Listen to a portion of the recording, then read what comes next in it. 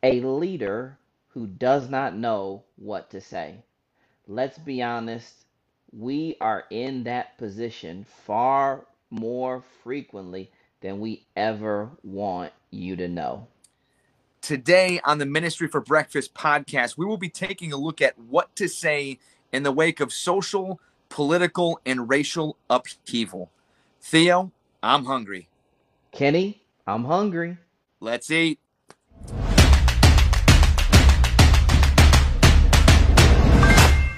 Well, hey, everybody, welcome to the Ministry for Breakfast podcast, a weekly podcast for discussions, reviews, and interviews to help pastors and ministry leaders eat ministry for breakfast.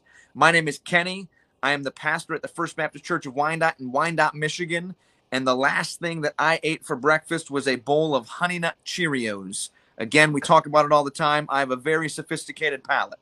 Classic, man. It's a classic. Can't go wrong. My name is Theo. I'm the pastor of First Baptist Church of Detroit in Southfield, Michigan. And the last thing I ate for breakfast was Starbucks caramel macchiato. Sometimes it's just coffee and go. So no cereal for me this time, but coffee works well for me. A little pep in the morning. There you go.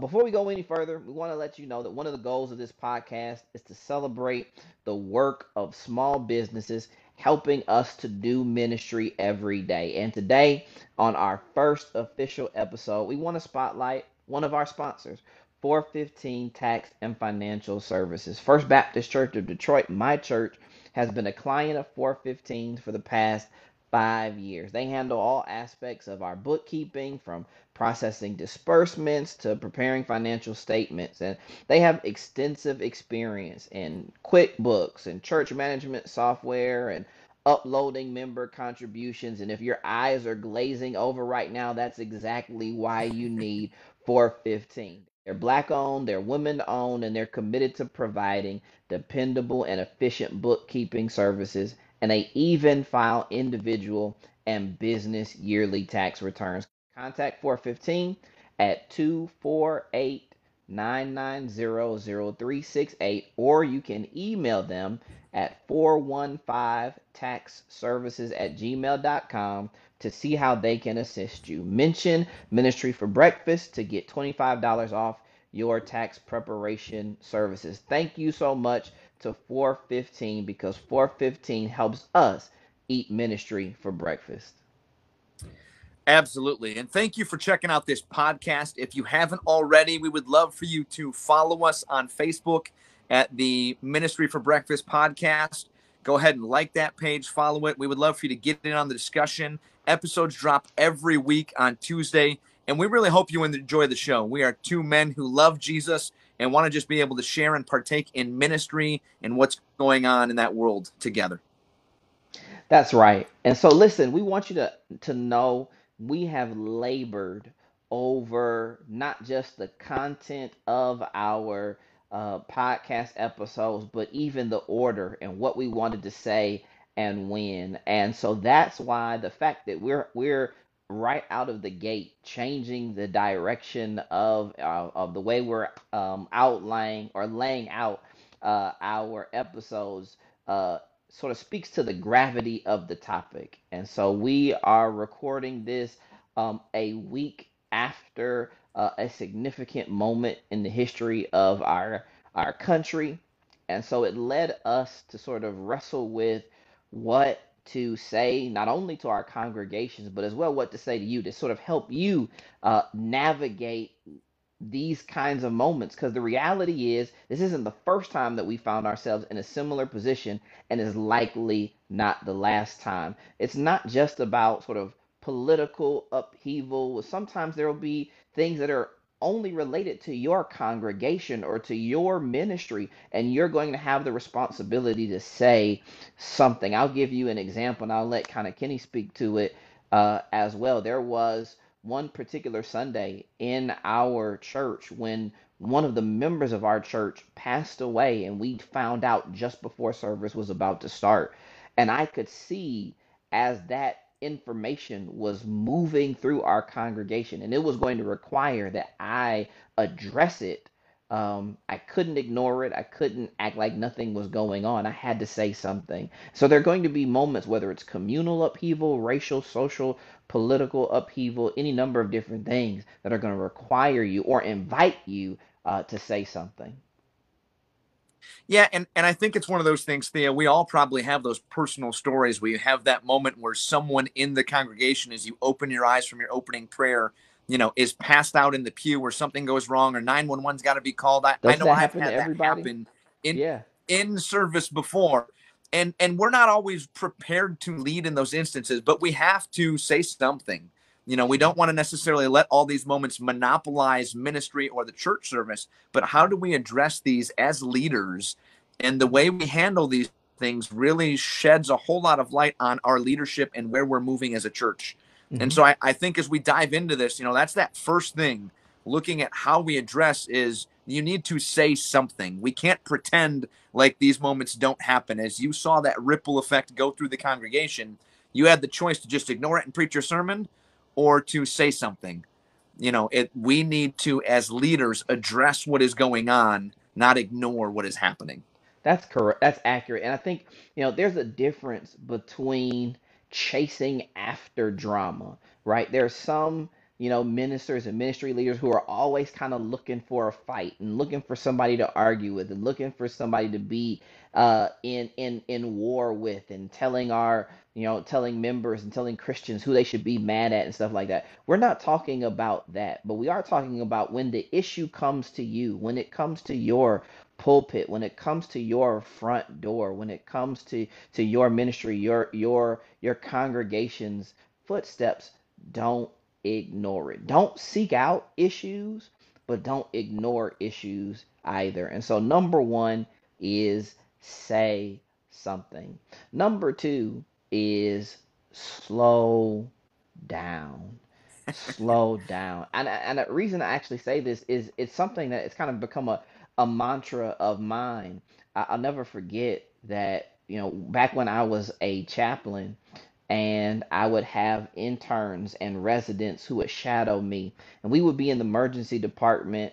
And it was inevitably, when something crazy was happening, a trauma or whatever, the intern would just kind of be all over the place. And I remember we were going to escort a family somewhere, and I pulled her to the side and I said, walk slower, slow down. Number one, nothing's going anywhere. And number two, I was trying to help her understand, the more that you can embody calm and embody peace, the more you can and project it to others, the more others will receive that message, that understanding, and then replicate it. The more excited and antsy and anxious you are, the more your congregation or your ministry will feed into that. But the slower pace with which you set will be sort of the slower pace your congregation sets. And so slow down, because sometimes our first reaction isn't always the best reaction. Slow down because oftentimes, what in the first hour Right. after something has happened is completely different from what you'll know after a day's worth of investigation and journalism and stuff like that.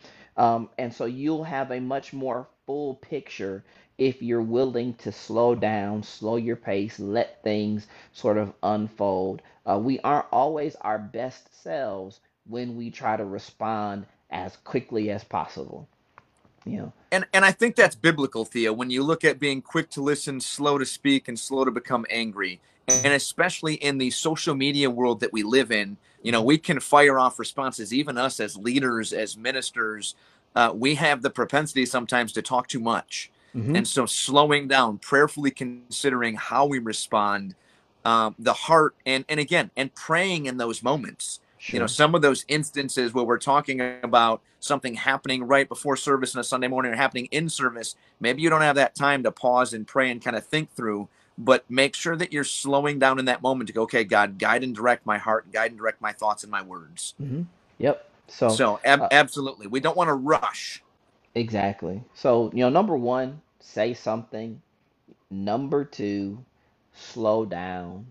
Number three, set the facts, right? Set the facts. I think one of the most valuable things we can do for the people that we lead and the people that we serve with is sort of establish truth, right? And establish what the facts are. I think, and this isn't conservative or liberal or Democrat or Republican. We're all sort of susceptible to choosing the facts that we want to focus on. You know what I mean? And from choosing our own facts from our own news sources in order to sort of support our own worldview. And I think one of the most valuable things that a leader can do is establish the facts for the congregation. And whether they're political facts, whether and you're creating context for something that's happening, whether it's social facts. And I think one of the most valuable things we can do as a leader in establishing the facts is establish what we don't know. You know what I mean? Here's what we know.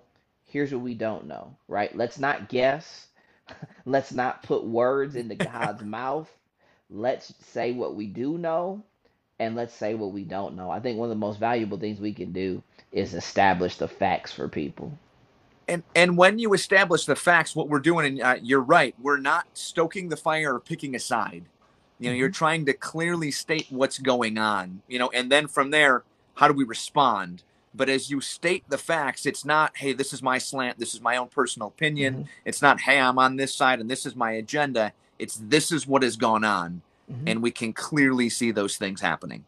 Sure, sure. I like I said, I think so many times, let me put it like this: you are not the only person that people are sometimes getting information from, right? And Yeah. so, they're pulling it, some depending on what it is. Sometimes they're pulling information, and this is important in our preaching, right? Sometimes they're fact checking you while you're preaching, you know, Right. and so you have to be careful with your facts because you can lose congregants and a congregation forever if you play fast and loose with the facts. Stick to what you know, acknowledge what you don't know, and give people the gift of telling them the truth. So number Well, and three, and I think yeah. the one more thing I want to throw in there, Theo, is just I don't know about your church, but in my church, I can look at and I have people on both sides, for Mm-hmm, instances that are happening. So when you establish the facts, you don't alienate someone who maybe has a differing political or mm-hmm, worldview than you do. So mm-hmm. making sure that you stay true to those things because you Sure, can't argue with God's truth. You sure. can't argue with the facts. Sure. And I think one of the ways that we can establish the facts is sort of in love because we understand that facts can be uncomfortable, right? They can be uncomfortable. It's still the truth, but Right. how you communicate truth matters as well. Yesterday, I was talking about the fact that uh, the state of Georgia elected the 11th African American senator in the history of the Senate. Okay, that's a fact. It's not for debate, right? Like Right. now we to talk about why is a whole nother thing, right? I was kind of laying out, particularly because I was laying out the historic nature of January 6th, because on Wednesday, what began the day was kind of this for some people. It was sort of the election of that particular senator, right? Or senator elect. And one of the things that I said, sort of as context, I said, there have been more senators named Michael in the history of the U.S. Senate than there have been African American senators. Okay? It's a fact. And it was meant as both a humorous factoid, right? But it also sort of gives us context to sort of think through this notion of how rare it has been for African Americans um, elected to the Senate, right? And to make sure that you're being fair to people, like you said, on both sides, you acknowledge that they haven't all been Democrats. Like some of them been Republicans. Tim Scott is a Republican and one of those 11 African American senators, and so is Kamala Harris, and so is Senator-elect Raphael Warnock, and so we were talking about this thing, and we were sharing the facts of what had taken place, and I think it's helpful sort of to help people just kind of look at numbers and look at what's happening through different lenses. Sometimes there's a way that you can communicate the facts that I think can um, pull guards down, right? Because I think a lot of people, I don't know about you, but I think a lot of people came to church kind of like, let's see what they're gonna do today. How are they going to scale this wall? Because so many people already came having stewed for 4 days, already deciding what they believed. You know what I mean? Already Yeah. deciding where Right. they stood, and seeing if you were going to um, meet their expectations one way or the other. Were we going to point out who the villains were? Were we going to point out who the heroes were? Like how, or were we going to sort of sugarcoat everything? And so I think one of the most valuable things we can do is just kind of establish the facts. I know we kind of got stuck there, but I think it's one of the most important Well, things that we can do. and and again, even from there to kind of move from establishing the facts is calling in love, speaking in love, not going out and choosing sides, not going out and throwing arrows and throwing bullets and going, hey, this side, that side, him, her, them, us, but responding in love and responding in a fashion that is biblical. Hmm. Because it's really easy for us to come and talk. And let's be real, I don't like talking politics on Sunday morning. Like I want to be handling God's word properly. Sure. But there are Sure. certain things that we need to come in and address and go, hey, how do we as a church respond? And doing that in love, because Hmm. I know I sometimes will look through what people in my church are saying on social media and other platforms. And I don't know if maybe I'm the only person that's ever read something somebody who's a member of my church said and just lowered my head and be like, oh my goodness, I can't believe they did that. Uh huh. No, Maybe it's no, just me.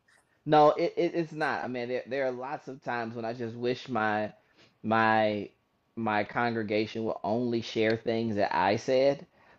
I think that would be great, but unfortunately I don't have that kind of control over them. I think that, and I think some of it, and I think this is one of the wonderful things about kind of the differences in our tradition. There tends to be more appetite for politics or political conversation or political, what's the word I'm looking for, reflection, um, because of the nature of how politics has influenced our lives as African Americans. Um, Right. like everything is political, right? For us, um, now how you handle that is a matter of debate, right? Like how you like, and that's where I think we sort of then kind of meet back together, which is you ought to handle. Well, for me, one of the things I said are important is to call to account, and what I mean by that Mm. is, I think it is important for us to reflect on how we got to where we are, right? In as much as you cannot ever begin to fix a problem if you don't understand what the underlying problem is. So, there have been times when I went to go fix something in my house, but because I thought the wrong thing was wrong, right? Like I ended up spending a whole bunch of time, but I never fixed the underlying problem, right? Because I failed to properly diagnose, right? And I think in the calling to account, I think it's extremely important that we make sure that we include ourselves in that call to account, right? And it's easy to be like, they're the problem, you know? And if they would just listen to Jesus, how many times have you heard, ooh, Pastor, you really told them today? No, no, no, I was talking to you. You know what I'm saying? Right. I do think, it is important to talk, whether we call it call to account or a call to repentance, right? Like I think that it's important for us to sort of be thoughtful and reflective on how have we contributed to the atmosphere in which certain these behaviors have become prevalent, regardless of what it is, right? Regardless of what it is, Yeah. and whether we're talking about the climate, literally, or we're talking about the climate of politics, any number of different. I think now you have to decide, and I think one of the things that we'll talk about a little bit later is sometimes you can't do all of this in one message. Sometimes you can't Yeah. do all this in one sitting. But I think that in the context of a response, you ought to do a number of these different things. I do think that in some form or fashion, we have to spend time saying, you know, uh, uh, how do we get here? What can we do differently? How can we be more like Christ in our congregation, right? Right, in the midst of congregational upheaval because the pastor tried to change the color of the carpet, when we're all able to come back to church, or in the context of communal upheaval when new families are moving into the neighborhood and they don't look like us and it's changing the complexion of our congregation, or larger sort of state politics, or any number of different things. I think it is helpful for us to sort of say, how do we get here? And again, it's not finger pointing. It really Right. is reflecting on who have we become? How have we strayed from that love God, love neighbor ethic, and how what then does it take to get back? I hate people who just like that's what's wrong. I'm like, well, how do we fix it? I don't know. you know. Right. And I think what I hear you saying is you're looking for people to go, hey, what's my role? What have I Mhm. done to get us here? What can I do to move us more towards Mhm. where Christ wants us to be than where we're at today? You Yeah. want to bring people to account to go, hey, what can I do? Hmm. And it's almost always stop what you're doing on social media. It's almost Yeah. just share all of the church's Facebook stuff and nothing else. Just And don't, you know what I mean? Yeah, yeah, yeah, yeah. no, absolutely. But that's what it is. You want to bring people to the forefront to go, what is my role and how do I move forward in this? Yeah, yeah, How do I be that change? You talk about how do I love God, love people. How do I do that amidst what's going on and what's transpiring? exactly. Yeah. And so I think, the last thing is, and you kind of even brought this in on the previous thing. I think after a call to accountability, after a call to repentance, I think there should always be a call to reconciliation, Mm. a call to, if we're acknowledging that something is broken, then we ought to call people to try to bring it back together, to try to begin to pick up the pieces, right? Like I think that to be Christians is to be people who believe in reconciliation. At the end of the day, we are people who believe that there's nothing that is so broken that God can't put it back together. And so we have to be hopeful for that possibility. But we don't just have to be hopeful, we have to be participatory in that process. And so, as leaders, whether you're calling a family to be able to come back together, whether you're calling a congregational family to come back together, whether you're calling a neighborhood or a state or a Or country, the entire body of Christ. yeah, yeah, I mean, whether it's, one of the things that I typically don't do is I typically don't publicly argue with other pastors. You know what I mean? When I see, a sermon I think is ridiculous, I tend not to share it because I'm sure somebody wants to share what I said on Sunday. Like this joker doesn't know what he's talking about. But I understand how hard it is to do what we do, and it's not that I'm trying to ignore it, but it is that first of all, I don't have a relationship with them. I've never seen somebody say something and been unwilling to be like, "Hey man, you can take that down. That doesn't make any sense." But I think that if me and Kenny are having a difference of opinion, my job isn't to go to Facebook to tell Facebook Kenny's stupid. My job is to go to Kenny and be like, hey Kenny, man, how can we fix this? I'm pretty sure it's biblical somewhere. I mean, Old New Testament, whatever. But first thing I go to you now. If we can't then fix it, then we bring in mediators and it gets bigger and bigger. But at least at first, let's try to hash this out ourselves. And I think as people of faith, like we need to get back to that passionate pursuit of reconciliation, right? Like now, Now, that is not to ignore the work that it takes, right? Reconciliation isn't just a handshake and we're cool, or a hug and we're fine, right? Like it takes work, it takes tears, it takes sweat and blood and tries and missteps and hurt feelings, because we all don't use the same language and any number of different things. But it doesn't mean that we're not still called to that work, right? Like you can be called to be a fireman. It's still gonna get hot. you know, just because you're called to a thing doesn't mean it's gonna be easy. And I think God calls us to reconciliation, but that doesn't mean it's going to be easy. And so my hope is that people understand. And I think there was a reason that we outlined it in that way, that reconciliation is important, but there has to be sort of a repentance and a call to accountability that makes reconciliation possible. I think there are times when there are people who are kind of like, let's just all be friends, and we're like, whoa, like we need let's acknowledge why this thing is broken first, right?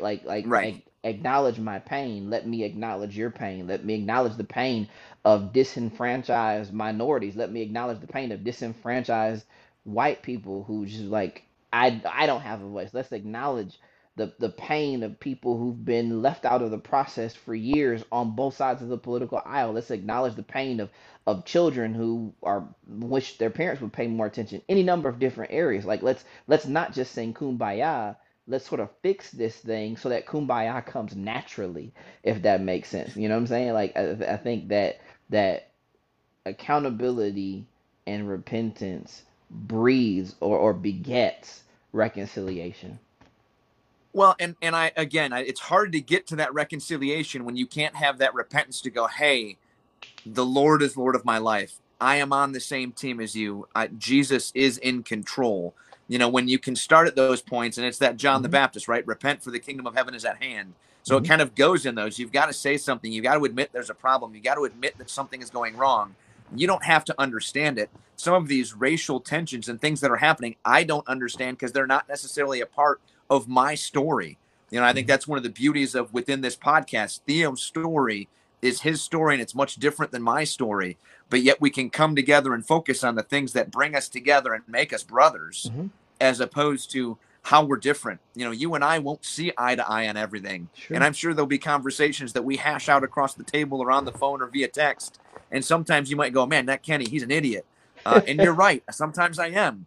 And I might go, hey, sometimes Theo's so hard-headed, and I'll be right, because you are. But coming back to those moments to go, hey, when we repent, when we realize we're on the same team, when we admit there's a problem and we're not perfect, it Sure. can bring us towards that reconciliation when done in love. Yeah. Well, and just as case in point, we were texting on Wednesday, last Wednesday. We were texting, and I was just kind of like, you know, I remember I sent the text, and I was like, I think I went too far. Is this the end of the podcast?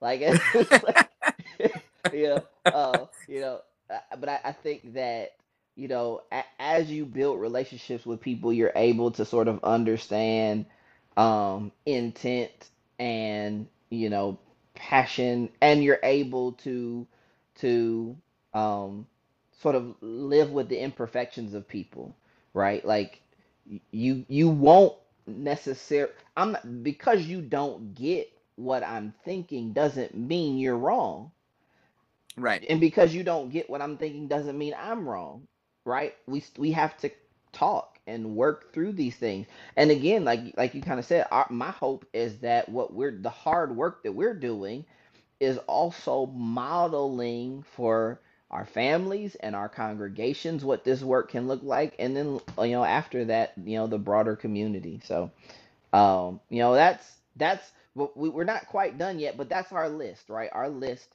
was, say something. You have to say something. You have to slow down. Slow down. We want you to set the facts.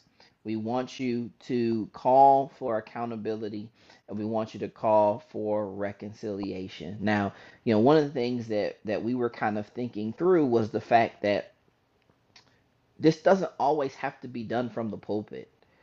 Particularly in the age of the pandemic and quarantine, when folk have gotten used to us being more mobile, you can have your message on Sunday, but then you can have a special talk on Saturday night for Yeah. processing or thinking something through. You can. I remember, the Sunday after the death of George Floyd, I intentionally set aside a portion of the service aside from the sermon to make a public statement. Right? I said this is not the sermon. Okay? I need these 5 minutes to make this statement. Right? And then I said, okay, now we need money for offering. Whatever. Yeah. But like let's move, but this needs to be addressed, but it doesn't necessarily need to be the sermon. Sometimes Right. it does need to be a sermon, right? But and I think it and then in that slow down and pray, you're seeking discernment not just for what to say, but for the best medium in which for it to be said, right? And so I think Yeah. that go ahead. And I was just going to say, to piggyback that, I think what Theo's saying too is like there's not a right way, there's not a by the book way that you've got to handle this. It's important for you to say something, but it could be going live on a Thursday morning or on a Saturday morning. It could be taking that couple of minutes out. You don't have to go away from your sermon series or what you had planned. Sometimes that's necessary, and you may need to Hmm. prayerfully consider that. For me, we had a pause on where we were going and stopped and changed what we were addressing on Sunday so that we could kind of speak to what was going on. But Hmm. that doesn't mean that's the way that you have to handle that. Sure. I think there are plenty of wrong ways that you can handle this thing, Hmm. but there's not necessarily one right way to do it. Sure. Yeah, definitely. Again, that's one of my there might not always be a right way, but there is definitely some wrong ways. And we won't shout out anybody that we think did it. Listen, because it is hard to lead people through trials and crises. We understand that. Whether you are a youth leader who needs to talk to some young people about something, whether you're a teacher, whether you are a pastor and you're having to address your entire congregation, and there are going to be times when that your congregation is going to be split on the issue. It's not always going to be Democrat for Republican. Sometimes it's going to be black, white. Sometimes it's going to be old versus young. And your seniors are Yep. thinking about this issue one way, and your young people are thinking about an issue another way. Sometimes you're going to find issues sort of choosing by gender, and you find your men are kind of like in this place and your women are kind of like this place. You just never know, but it doesn't mean you don't have a responsibility to sort of lead people, navigate people through these experiences. And so that's our list. What's on yours?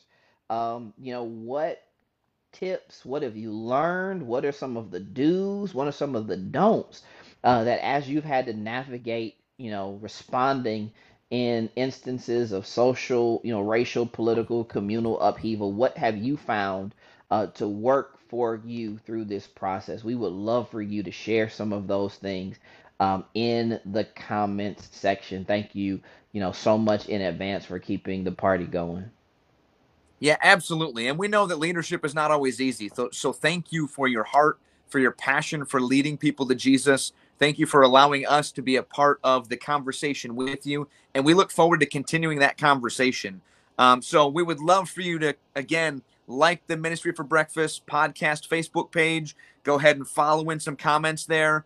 We will be dropping episodes every Tuesday. Sometimes they'll be a little bit shorter than this one. Sometimes they, maybe a little bit longer extended if it's a huge topic we want to tackle.